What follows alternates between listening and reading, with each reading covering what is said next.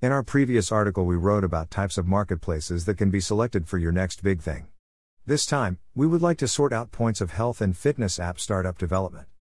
Health and wellness have become more important than ever over the past few years. Either we have a healthy lifestyle, or it is something we are striving to attain. For example, did you know that 36% of people in the UK say that they sometimes eat a healthy and balanced diet? If you're looking to move into the mobile app market, whether iOS or Android, creating a new must-have health and fitness app could be the right way to do this.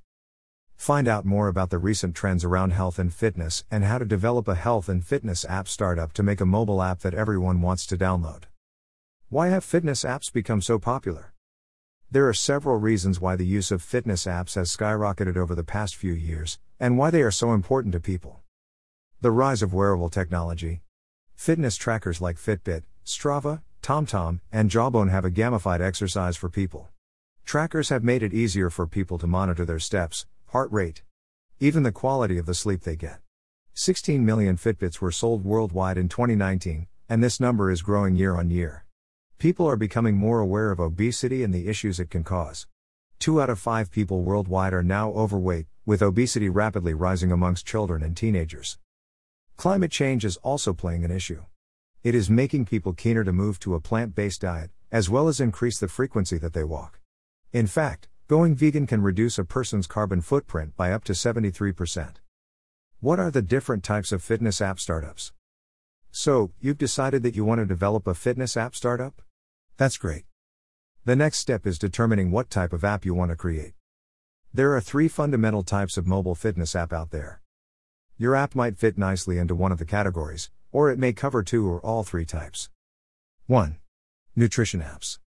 A nutrition app helps you monitor your weight by logging the food and drink you consume. You can track your weight over time and see if any fluctuations are caused by changes to your diet.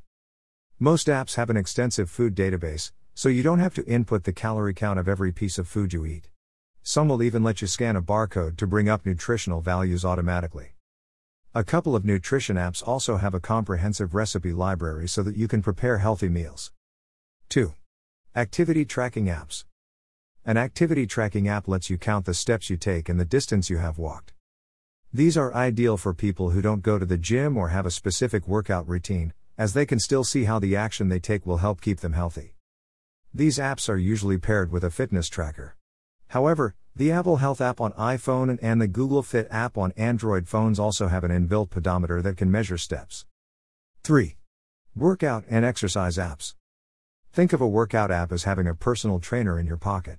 It uses videos and 3D models to show you how to carry out exercises, how many reps to do, and how to do them correctly for maximum effect. A workout app may focus on specific exercises, for example cardio or meditation, or focus on a particular area of the body, for example arms or stomach.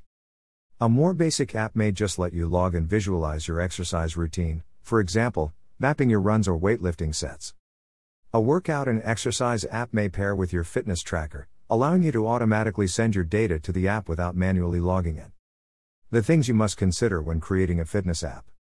When you have decided what type of fitness app you want to develop, there are a few things you will need to consider. Ask yourself the following questions. Who is your target audience, and what do they want to get out of your app? Carrying out market research before you start in creating a minimum viable product, MVP, will help you clarify this. Who are your competitors? A fitness app market is a competitive place, and you will need to ensure that your app offers something that your rivals don't. But that could be the aim for future updates. Initially, you need to launch MVP and concentrate on a very small audience to polish out the value. Only after there is a chance to scale quickly and with minimum required efforts. But sure, if you have Dwayne Johnson as a co-founder, you need just money for a robust development. What will your UX be like? For a fitness app, you will want something that is easy to use. If your customer has just completed a high-intensity CrossFit workout, they will want to log their results as quickly and fuss-free as possible. How can users create accounts, and how will you store their information? Bear in mind that if people misplace or upgrade their phone, they will not want to lose their data. Similarly, what type of data will you collect? Will you track geolocation? Will your app integrate with other fitness trackers? If so, which ones? Monetizing your fitness app. But the main point is a monetization. You will need to think about how your fitness app will make money. You can monetize your app in the following ways. Users can make a one-off payment or pay a subscription to access the app. You can make the core functionality free, but make users pay to access advanced features. Startup can offer in-app purchases, for example, diet plans or sessions with a personal trainer. You can make the app free and make money through apps. If you choose this option, you will need to consider how this will affect your UX. But the most profitable option we experienced is a mix of all of points above and adding marketplace point. Such a model we described in another our article, How to Use Lean Startup in Weight Loss App. Will my idea work? Unfortunately, there is no a silver bullet. I.e., investors will believe only if you are crazy about your value and already did something. That could be a convertible landing page that describes your idea, or a profitable MVP. In other words, you need to find users who are ready to pay for the app or future app. In case you are on the stage of investing search, check the differences between investors. But you can rethink tactics that other successful startups did and implement that in your own idea. I.e., if you're looking for a Strava-like app, after this article you can shift to CRM or marketplace for sport equipment providers before your Strava app.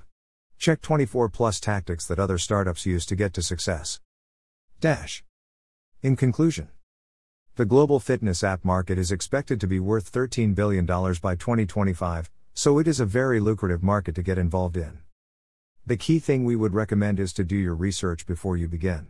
That way, you will create a well thought out fitness app that everyone will want to subscribe to. If you need more information about how to develop a fitness app, Your Launched is here to help. We've been working with startups since 2014, helping them get the support, advice, and funding they need. Contact us today to see how we can help you create the best health and fitness apps. Book a call.